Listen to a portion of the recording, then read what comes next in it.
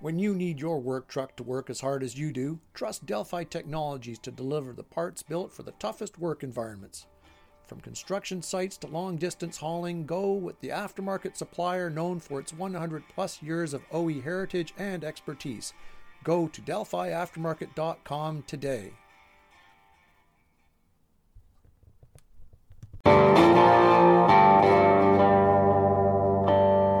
Hi, this is Jason Hladyniuk from Oxford Tirecraft, and this is the Great Canadian Aftermarket Podcast. Hello, everyone. It's your host, Andrew Ross. Now, for most folks these days, the idea of remote working is certainly one that become all familiar with. Now, in this economy with an essential business like the automotive aftermarket, certainly, a lot of professionals in the automotive aftermarket are required to be in their places of work and in shops and in the bays across this country and across the continent. However, my guest today, Jason Hladyniuk, has managed to be a shop owner who has also managed to remote work. And then I have him tell his story about that and how he manages to do that. Welcome, Jason. Hey, thanks for having me. You're very welcome. And we're joined also by Murray Voth, Indie Garage contributor extraordinaire and consultant to the industry and trainer to the industry. Welcome, Murray. Hey, thanks, Andrew. Hi, Jason. Hey, Murray. Good to see you. Yeah. So, this is a little surprising, I think, for a lot of folks. Tell us a little bit about your business first, and then how do you manage to manage remotely? Right. So our business, we do automotive services and tires.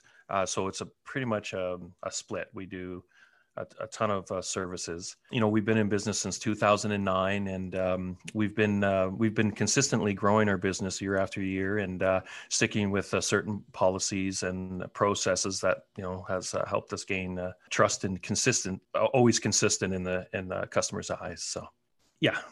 Sure. Now, I know that, it might be the dream of a lot of shop owners to just kind of phone it in, as it were, sit on a beach maybe when we get to travel and run their businesses remotely. But how have you managed to this is obviously an unusual situation for everybody. We're often forced to kind of make these decisions, but tell us a little bit specifically about how you're managing with the remote working situation for yourself and how that works with keeping the business on track.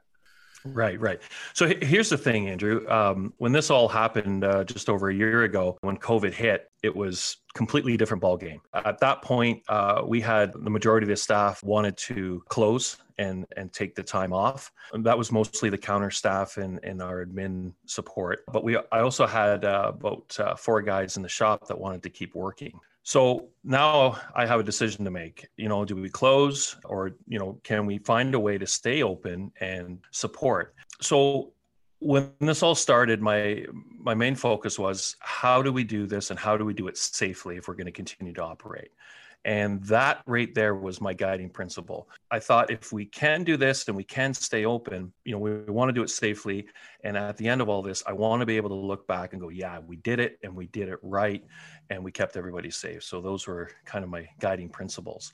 So to start, I had the technology to access my software remotely. So when we started this, we had, it was myself and 4 technicians in the back, and we had our shuttle driver that wanted to stay on. So early on, I lost my assistant manager, our service advisor, our admin, and our shop foreman. They all took a couple weeks off, and actually, if I remember correctly, at that time, our shop foreman actually became ill, and we weren't sure if that was COVID related or not. So he isolated for 2 weeks. So we put a plan together, and we had one of our technicians kind of did logistics. So we would have people drop their keys off in envelopes, and I would start creating work orders from the home office. And the very first thing we did when we decided to stay open was we closed our front door. So that right there kept our clients safe and kept our staff safe. And then from there, we just started to build, and we started to build processes and how things were. And I mean, it's been over a year now, and here we are. Now, Murray, you want to weigh in here and sort of bring folks up to speed on kind of where this is falling in regard to kind of the bigger picture for shops? Sure. So in regards to the industry as a whole, quite a few shops initially did the closed door policy. Usually it came from that inner principle of safety for everybody, right? It came closed door policy. And then it began to change. Jason continues to be closed door. Erin Vaughn from Kinetic Auto in Regina, she continues to have closed door policy. And then everybody else did a bit of a blend with pickup and delivery, other protocols in place. And again, it depended on the province and the jurisdiction, what ended up happening. But the interesting thing was initially a lot of clientele, were grateful that they could still bring their cars in because, we're an essential service, but a car is an essential thing to people getting to work or dealing with their lives. And so a lot of them were grateful that this happened, but then it began to come out in April towards May of last year. Well, this is really cool. Why didn't we do this before? And then the questions were, why can't we keep doing this? Because I don't have to leave my house. I can keep working and you can pick up my car and drop it off and work. I don't know why I ever had to be at the shop, right? That consumer began to, the research began to show that part of it. And then all of a sudden, and JD Power was a contributor to, you've brought some of their research to this too, Andrew, was a contributor to a lot of the surveys throughout, the summer, last summer. And then all of a sudden, a lot of my clients and even some of the surveys showed that the clientele were back to dropping their car off as opposed to, if they were allowed to. But the inside research to that was our industry was still the only one of the few essential services where they could legitimately come in and talk to another human being. Right. So what happened was it wasn't about convenience. It was just about a point of human contact. And then it kind of rolled out further to the point now where people have really gotten accustomed, not everybody, but really gotten accustomed to, and again, there's all kinds of variations on how people are doing it. But this idea of I can drop off my keys in a night drop envelope system, right? In that the secure thing to the wall of the shop. A lot of shops are now buying the lock boxes with combination locks on them for a pickup. The keys can be picked up. And think about the convenience of that. I can drop off my car anywhere in 24 hours. I can pick up my car anywhere in 24 hours. And like Jason does, is he sends estimates, sends inspections to people via email or text. They respond. He tells the office, and the office, the dispatches of the work and the technicians keep doing it. So I think there's an opportunity for our industry to really, take advantage of the fact that we can now switch gears and do this for a lot of people. And the beauty of it is, they used to talk about location, location, location. Well, guess what? Maybe we can have some black box shops in lower cost areas because we're losing aftermarket shops in the big urban centers, right? Because of the cost of real estate.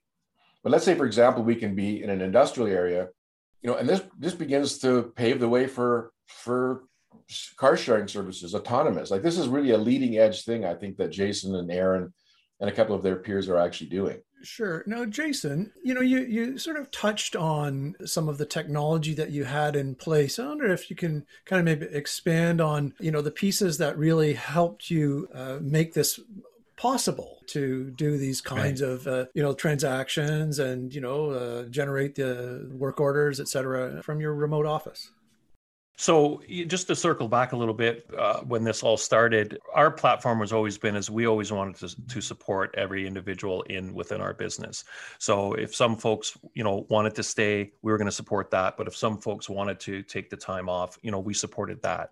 And I just wanted to bring that up. I feel that was, it's always been about our people and making sure that, we're supporting individuals. And then so as for the technology, it's internet based, obviously, and I have access to my full our system, our invoice creation system. And so moving forward, what we did is I started communicating to the techs via text. So they would inspect the vehicle and find out things that they recommend, and they would just text me the information with a picture of our inspection report. And then from there, I would create the estimate, and then I would just text the client the information and get authorization from there. What makes a lot of this possible is that we had really good procedures and policies in place prior to COVID. Right. So that is a big key because, everyone knew what was expected of them. And because we had those consistent processes, now, we know what their job is and how we do things. Now we're just doing it. We're still communicating the same, We're still communicating back and forth, but we're doing it necessarily face to face anymore. So yeah, cell phone, I've done so much business on my cell phone. It's unbelievable. But what I have also found as a service advisor is the time that I now have to properly estimate, to look at factory recommendations.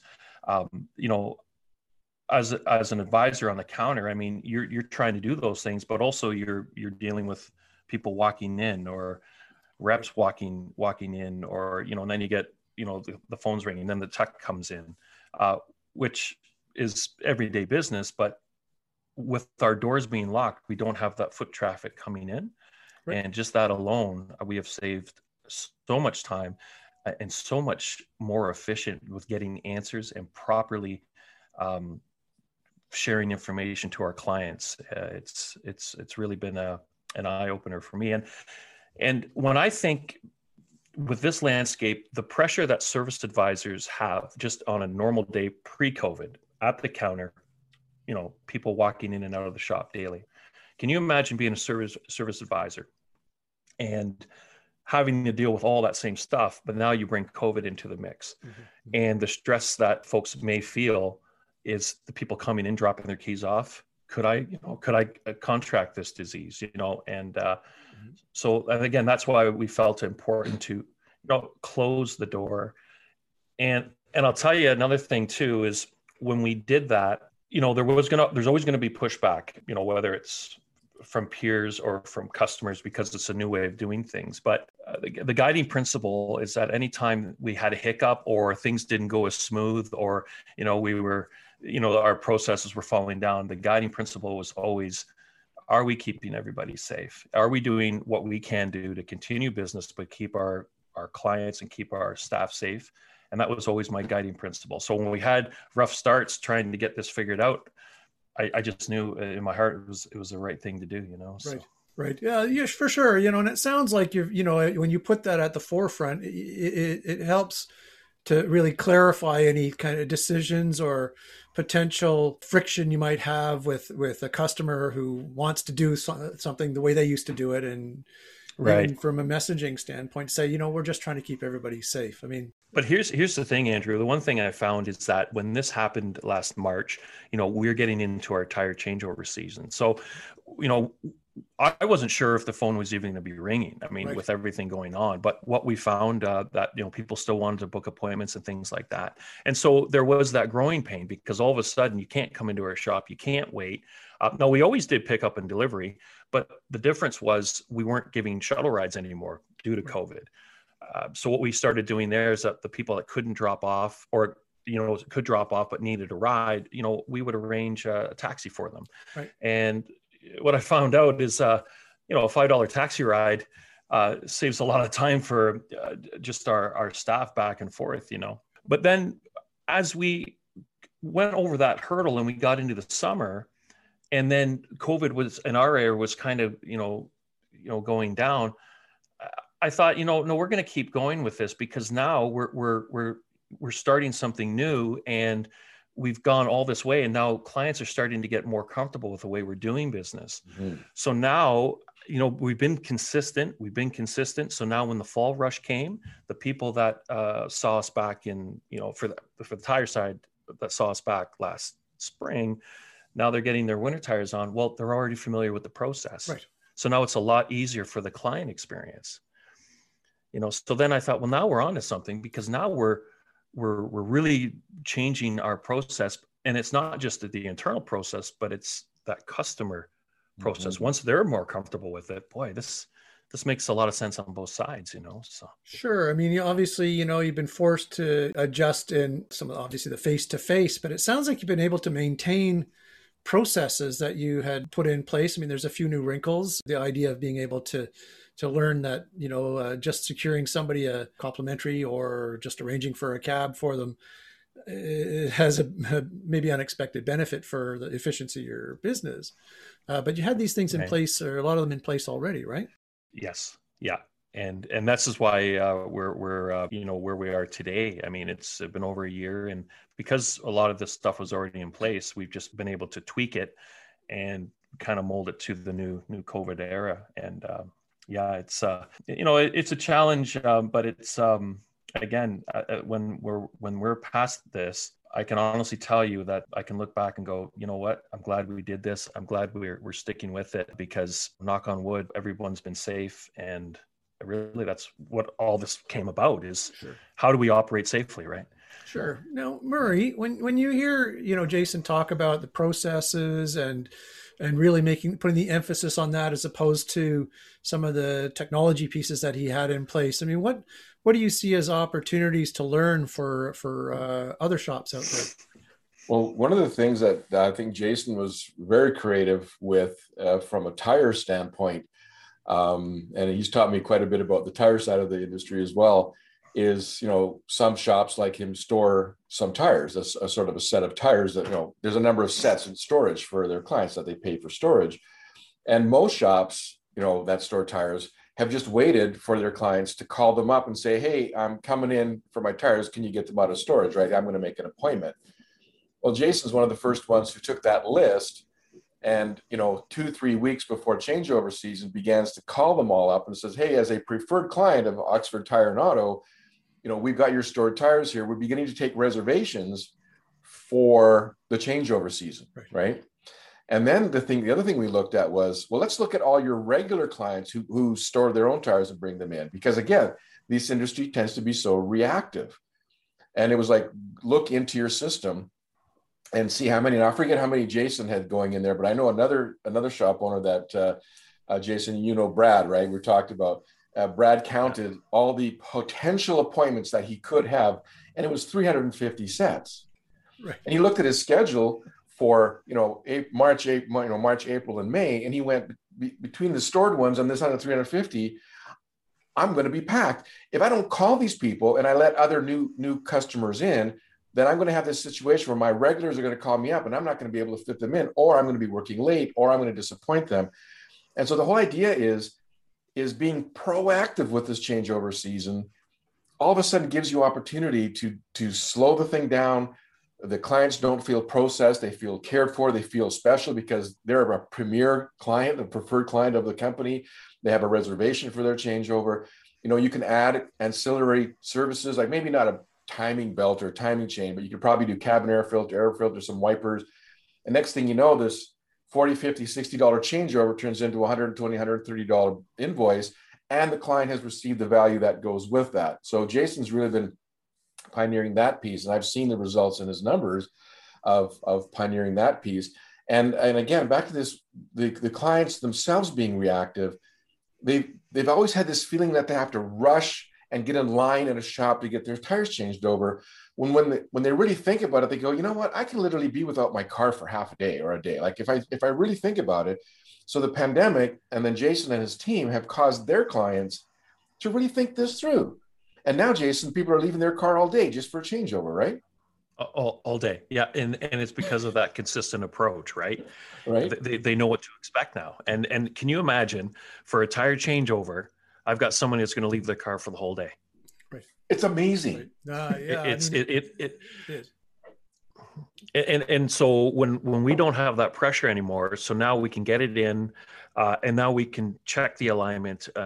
We can do that courtesy inspection for the client to share information, and before it was always such a rush. So we do this inspection here, good, but this one got missed, and we did this one here, and this one got missed, and that kind of just seemed to be okay. Well, we're so busy, but now, when those cars are dropped off and clients realize they can be without their car for a day, it's better for everybody because the client's getting a better service experience, and we have less stress because people aren't waiting.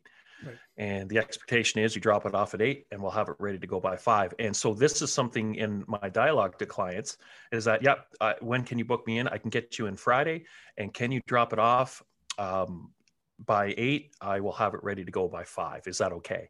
So now you set that expectation, and then if the car is ready to go by 2:00, perfect. And as you say, one of the stresses for a lot of folks, particularly in parts of the country where there's a mandatory tire change, is there certain times of the year where all they're doing is busting tires, right? not doing like no inspections, just, cars lined up out the door. And the first time there's a trace of snow in the air, or when that date is approaching where they have to have it mandatory switched over. And, you're changing tires, but, no inspections, maybe some oil changes, possibly not, depending on how busy you are, and not really being able to give the customer the full service that I know shops really want to provide, right? How is that beneficial to a client where you're putting 4 tires on and sending them down the road? They might be happy because you got them in and out in half an hour. But let's say there's an issue with the left front brake. Let's say looks like it's been overheated, or you've got reverse light bulbs out, or wiper blades. I mean, these are things that clients might not be focused on because they forget about it. But I'll tell you what, when they turn on those wiper blades, and we caught the wiper blades, and they will remember that. So wow, yeah, they did those. But the flip side to it is that you just jam the tires on, out the door it goes. Next thing you know, 2 weeks later, you got a brake noise, or your wiper blades, or it's just something. Yeah. Slowing the process down has always been one of my goals, but it always has been a challenge because for a tire side of it, we get just so much condensed within a small period of time. But when we are getting those vehicles dropped off, and again, it's working on those principles of keeping clients safe. When you believe it, when you truly believe it, you can change things, and it really makes a lot of sense. Well, that's great. That's a really nice point to end on, Jason. Thank you, Murray, for taking the time to join us today. Thank you so much, Jason. It sounds like you had a great operation there, and been able to do a really exemplary job serving your customers in a really, and keeping your staff safe as well in this time that we're in right now. Thank you, everybody, for joining us today. Be safe, be strong, be well, take care of yourselves, and we'll see you on the flip side. Shout out to Hannah, who helps us put these together, too. Thanks, everybody. This is the Great Canadian Aftermarket Podcast. Be well.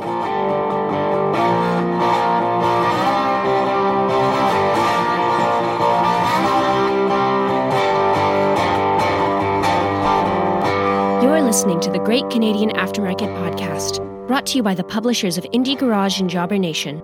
Connect with us online at indiegarage.ca and jobbernation.ca, a brand of Chat Integrated Media. Pothole damage to a vehicle's chassis is always a concern, no matter the size or time of year. If the worst does happen, you can count on Delphi Technologies steering and suspension parts to get your customers back on the road again. Learn more at delphiaftermarket.com.